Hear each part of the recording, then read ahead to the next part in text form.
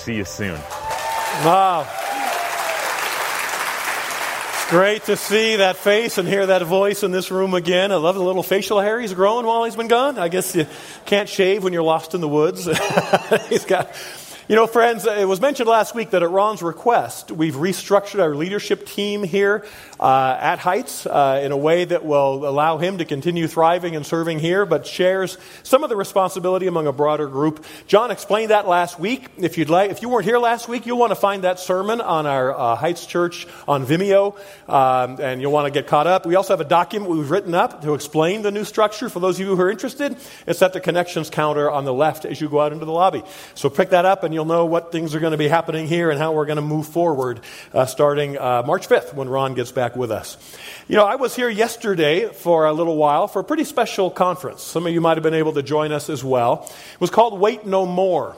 This is one of 4 conferences every year that Focus on the Family puts on to encourage churches to step up to the foster and adoption crisis that's so common in our country, especially here in our state. We were glad to host this conference for all of northern Arizona.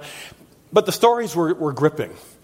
You know, hearing adults speaking about their childhood when they themselves were foster children, the homes or lack of homes that they were born into, what they experienced as kids, is just heart-rending and painful to hear. And especially when you realize these kids, we can't get a home for so many of these kids, and there's people who have more homes than they know what to do with. There's celebrities who are running around, flying around the country, spending money right and left. You know, a house sold in New York City this week for $100 million for a house. Now it's in New York, so it was a 5-bedroom, 3-bath. But that's beside the point. I mean, when you compare what so many people have so much, and let's face it, sometimes they aren't all that pleasant a person, but they got all this stuff, and you got these stories of these kids raised in misery and group homes and bouncing from place to place. Have you ever gotten to the point where you look at the unfairness of it all and just say, what's going on? How can we connect these dots? How can we, it just doesn't, how can me or my loved ones be sick as good as they are and as loving as they are? And you got these people on TV who are just mean and rotten and look at all the stuff that they've got. How come the jerk gets the promotion and the good people lag behind? Lord, did you ever get to the point where you just kind of want to give up? When you look at how unfair life can be. Well, if you're answering yes to that in any way, I can tell you that you are not alone. You're not alone in this room, I'm sure, but you're also not alone among the people who wrote the pages of Scripture. You're not alone among people who God used to write this book that we find so much wisdom in. And I want to introduce you this morning to somebody who will take us on a little voyage today, a personal journey. This man's name is Asaph. Asaph takes us back into the Old Testament days, way before Jesus. Takes us back into the days of King David, in fact, when Israel was at its height. Asaph was one of 3 men that David himself selected to be worship leaders in the temple. And although when we think of the Psalms, we tend to think of King David, you might not be aware that he wrote only about half of those 150 Psalms. Several others wrote the other ones, and Asaph is the man God used to write a dozen of these Psalms. And we're going to look at one special one today, one that is frankly brutally honest. A psalm in which we find this man Asaph opening a window into his soul and taking us on this intensely personal journey. It's a journey that almost destroyed him. It's a journey that ultimately transformed him. And it's a journey that for the next half hour we're going to take with him. And every journey has a destination. So here's where this journey ought to take us. The bad guys lose. God wins. And when we have him, nothing else comes close. That's where we'll end up, but it's going to take us a little while to get there. Lord, would you show us how to get there? Would you use your word, inspired by your Spirit, written by this man Asaph, to speak into our hearts in ways that will change us? We pray this in Christ's name. Amen. Open your Bibles to Psalm 73, if you would. That is the psalm where we're going to camp for almost all of our time here today. It actually begins with kind of a generic, encouraging statement before it takes us off into the weeds of the heart of a very, very discouraged man. Let's read just the beginning of this. Surely God is good to Israel, to those who are pure in heart. This is a generic affirmation. He knows this is true intellectually. But now he's going to open his heart and show us what he's wrestling with. But as for me, my feet had almost slipped. I'd nearly lost my foothold. For I envied the arrogant when I saw the prosperity of the wicked. Click. You guys will have to do that, I think. Go ahead, next slide, guys. This thing comes and goes. They have no struggles, these wicked. Their bodies are healthy and strong. They're free from common human burdens. They're not plagued by human ills. Therefore, pride is their necklace. They clothe themselves with violence. You can hear what's going on here. This guy is bummed. He is discouraged. He's diagnosed a problem. Go back a slide if you would. He's diagnosed his problem that he has a problem with envy. I envied the arrogant when I saw the prosperity of the wicked. It's not fair. It's not fair that they get all that they get and that their lives are so easy and people look up to them and they get the leadership roles and they get this and they get that. And it's not fair, and I envied them. I was jealous of them. So again, it gives you an idea of where he's going at the beginning of the psalm. But he also gives us a hint of the end of the story when he says, almost. My feet had almost slipped. It's going to end in a good place. This destination is taking us to a place he's glad to get to, that we will be glad to get to as well. But along the way, let's be honest, along with Asaph, sometimes life just doesn't make sense. And we read the first 6 verses of it, but there's a whole bunch of other stuff. We won't read every verse, but here's a summary of it. He looks at these people and says, look how easy their lives are. Even though they mock God, even though they make fun of the creator of the universe, nothing happens to them. They don't suffer. They don't get sick. They abuse people but don't pay for it. They're all full of themselves, and it works. He says later that their people turn to them and drink up waters in abundance. The people who follow these guys also benefit from being like them. They're carefree and they get richer every day. And he gets so discouraged as he looks around and sees how things work. He's even tempted to give up and blend in. Go to the next slide if you would. Verse 13 and 14 say this.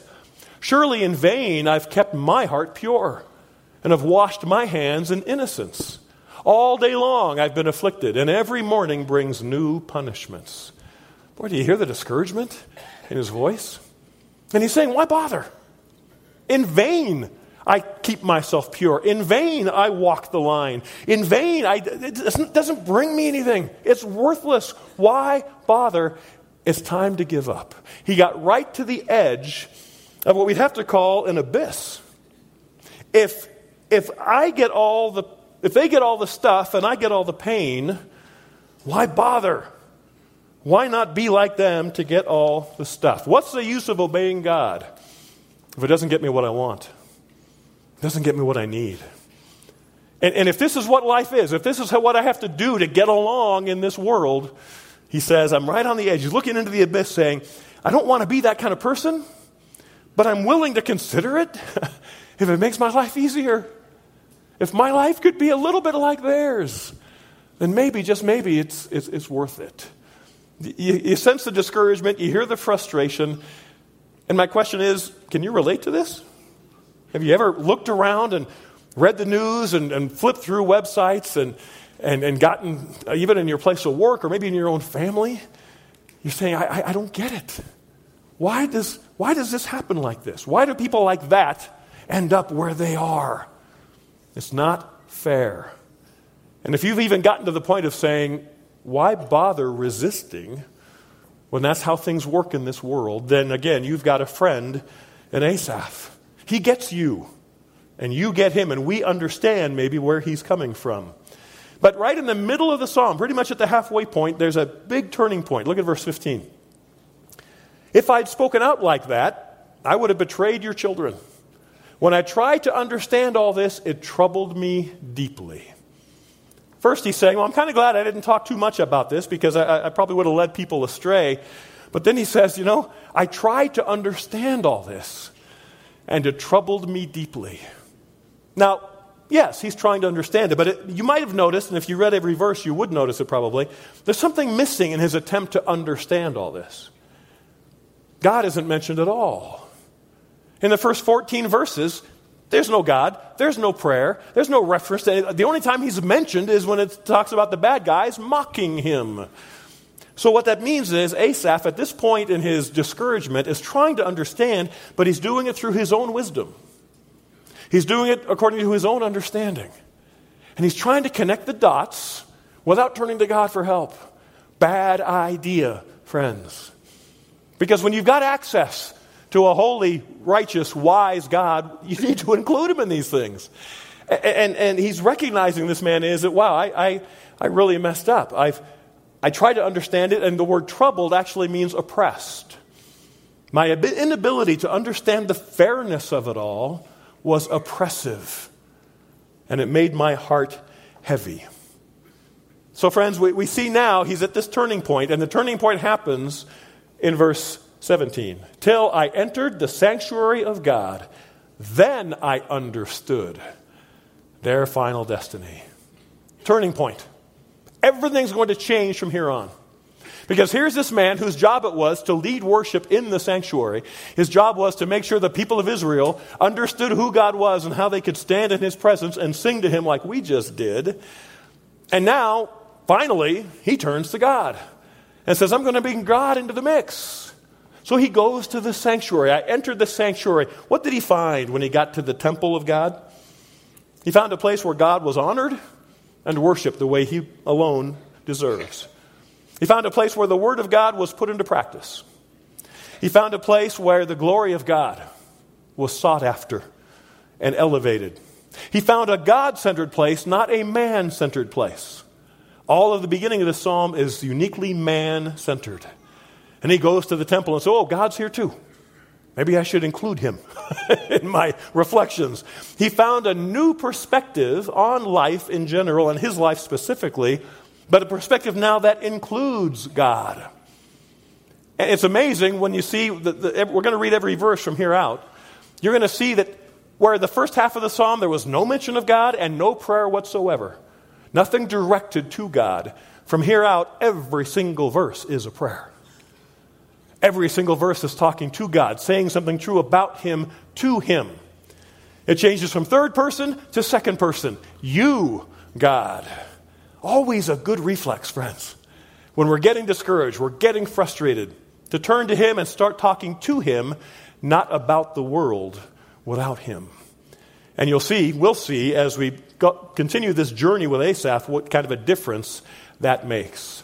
First of all, he understands that one day God's going to step in and make it right. Look at the next verse, 18. Surely you, there's the prayer now, surely you place them on slippery ground. You cast them down to ruin. How suddenly are they destroyed, completely swept away by terrors. They're like a dream when one awakes. When you arise, Lord, you will despise them as fantasies. Now he's praying. Now he's turning to God with his frustration. And he's getting a different perspective on it. A perspective that reminds him, no, God doesn't put up with this stuff forever. A day will come when God will step in and make it right. That might not come on our timing. It probably doesn't. We might not even be alive to see it. But suddenly, with this big picture, eternal perspective, Asaph knows God's not going to put up with this kind of stuff forever. It's the same reassurance Habakkuk got.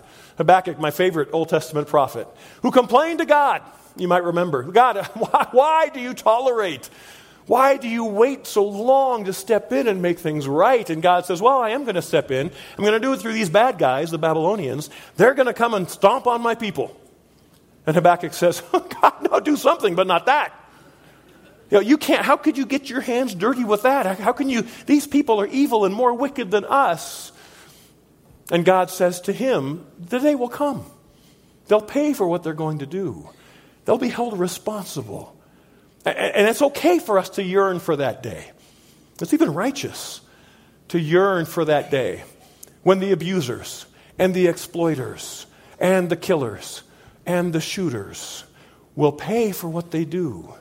It's okay to love justice enough to yearn for that day and even to cry out, Lord, how long?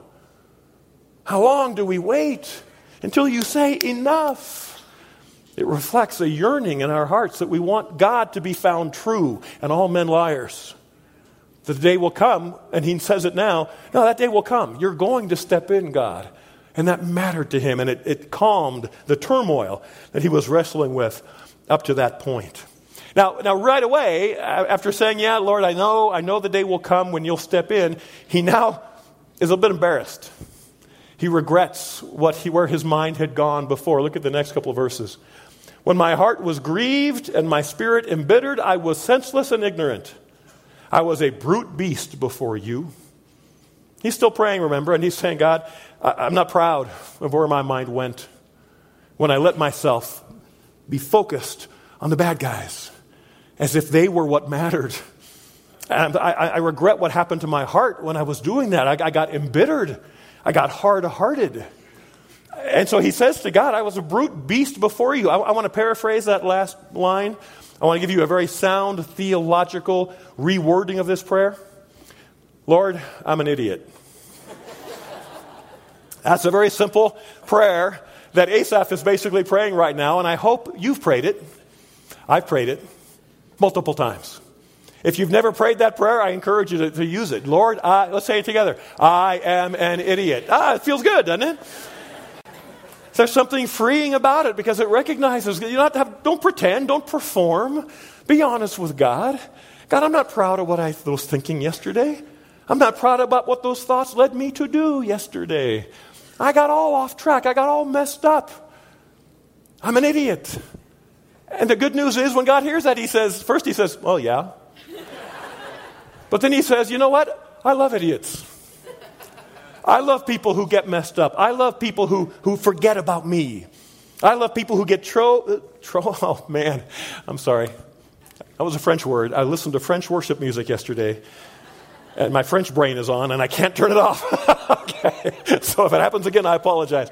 God says, I love people who get so fixated on what goes wrong that they forget I'm the one who makes things right.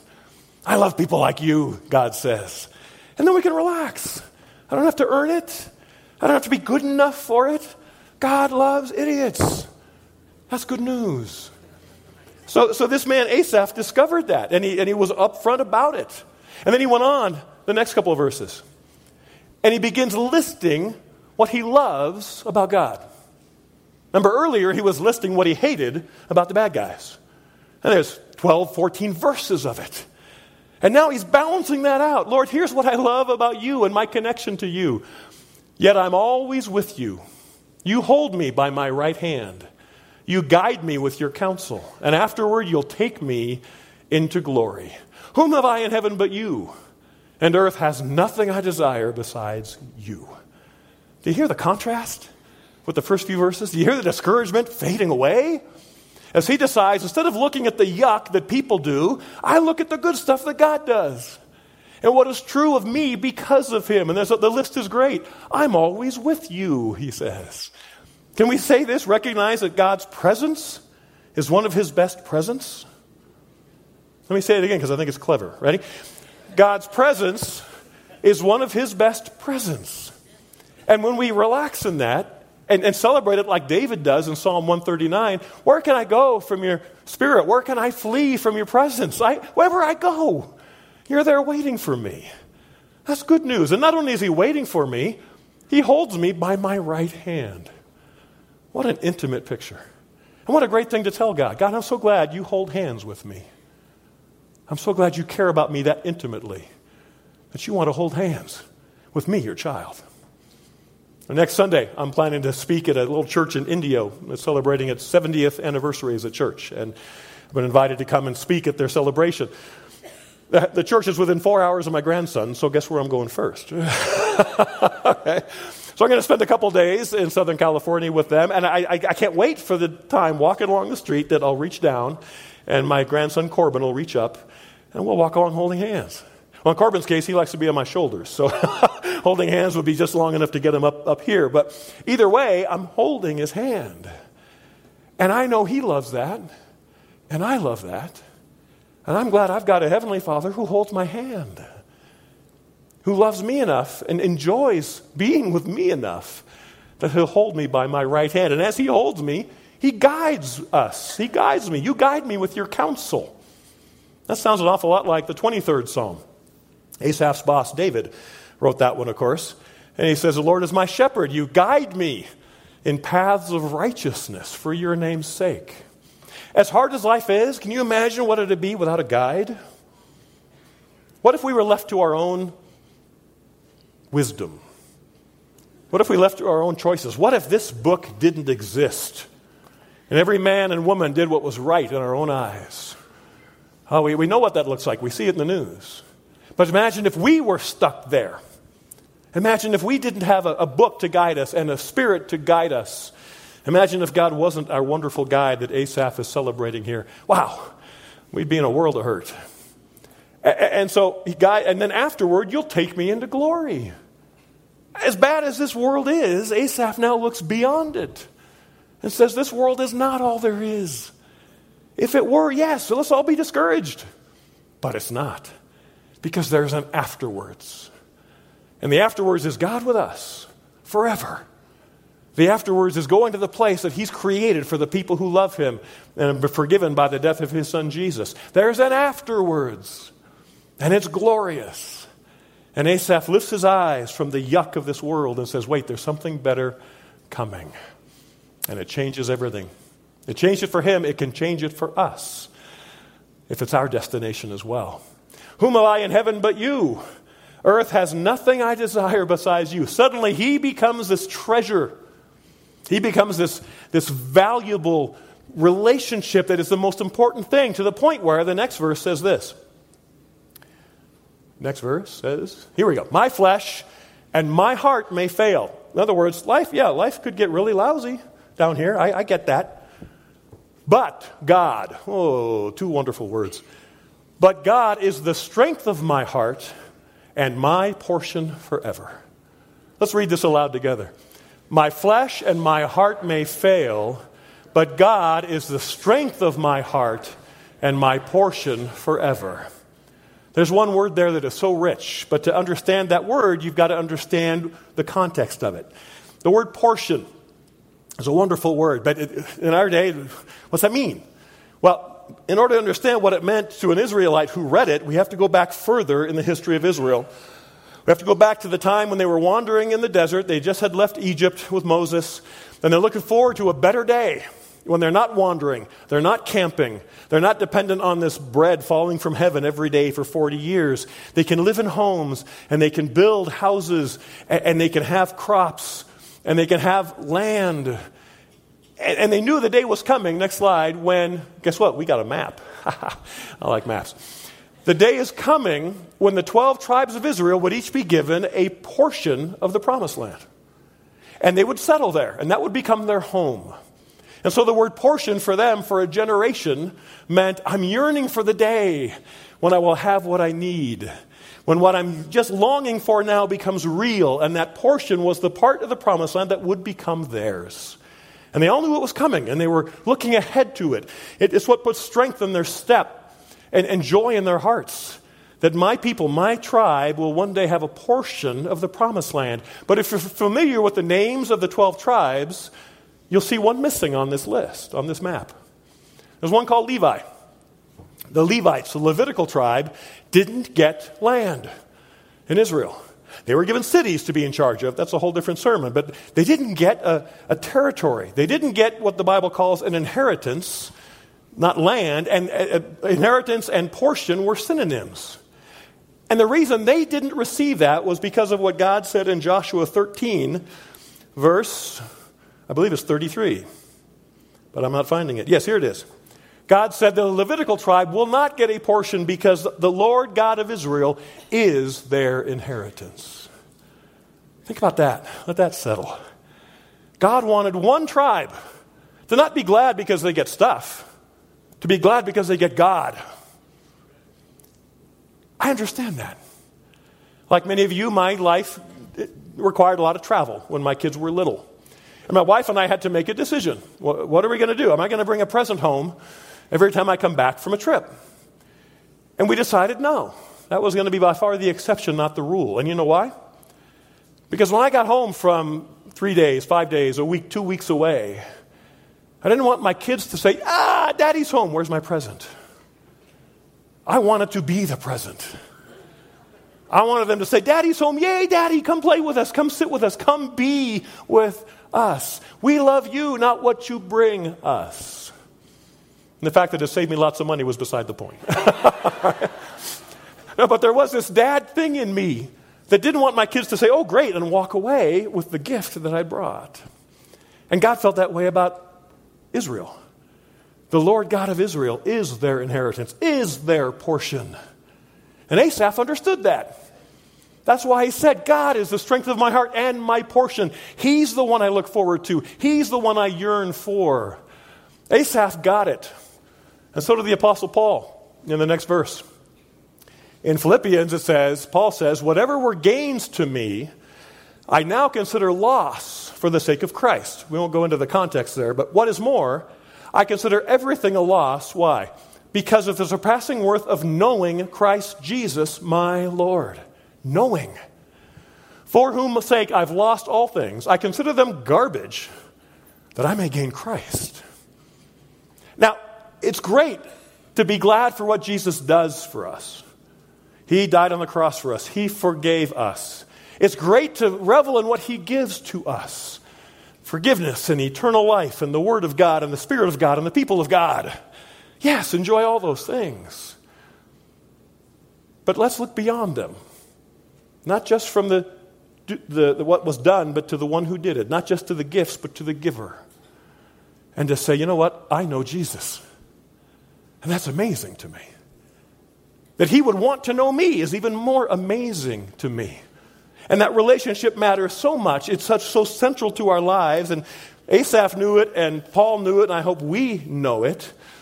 To the point where Jesus, when he wants to describe what eternal life is, which is one of those gifts from God, eternal life, right? You know how he defines eternal life?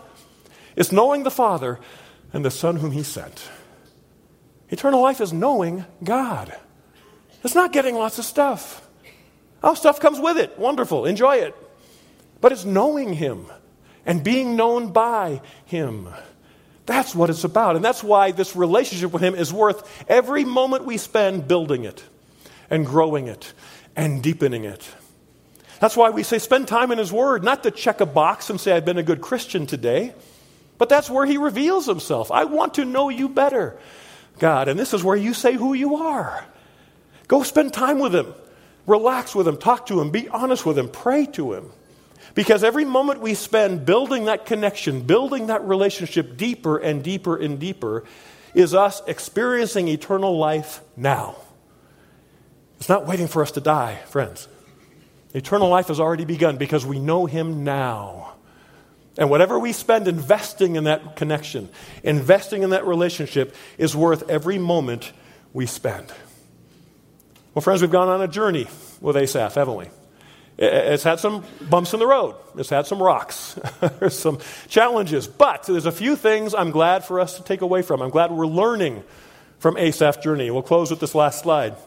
3 lessons I hope we can walk away with today as we walk through Psalm 73 with this man Asaph.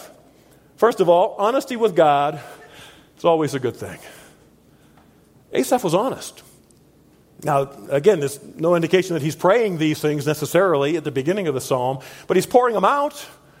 He's not being the good Yahweh follower who pretends everything's great. He's honest. I don't get it.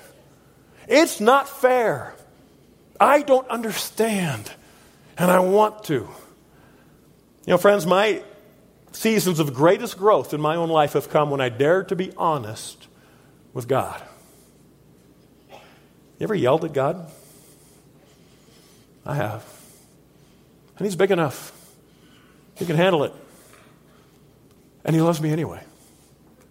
And he will you. So to pretend everything's great when it's not, where does that get us? Be honest.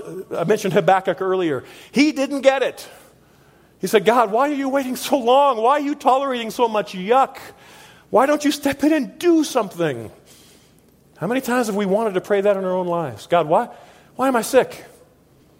Why am I childless? Why am I alone? Why am I broke? Do we dare be honest enough with God to go to him with those things? If we do, good things happen. It's always good to be honest with God. And one of the things that happens So when we turn to God, he gives us an eternal perspective. Now, I don't know how he wants to solve your problems. Does he want to heal you? He could. Does he want to give you that good job? Yes, he could. Does he want to take away the financial strains and give you more relaxed income? He could. But the biggest thing we'll get from him is this eternal perspective, looking at our life through a different lens, one that includes him, not excludes him, one in which he's recognized to be the God over it all, even the part we don't understand, especially the part we don't understand. And for us to be able to say, God, if I were you, I wouldn't do it like this. But that doesn't change the fact that you're still in charge. And then the end of the journey of Asaph is the knowledge that when we have him, and it doesn't get any better than that. Because whatever we don't have that we want, whatever other people have that we wish we had, we have him. We have Jesus. We know him. I read a story recently about a pastor in Texas who was really discouraged.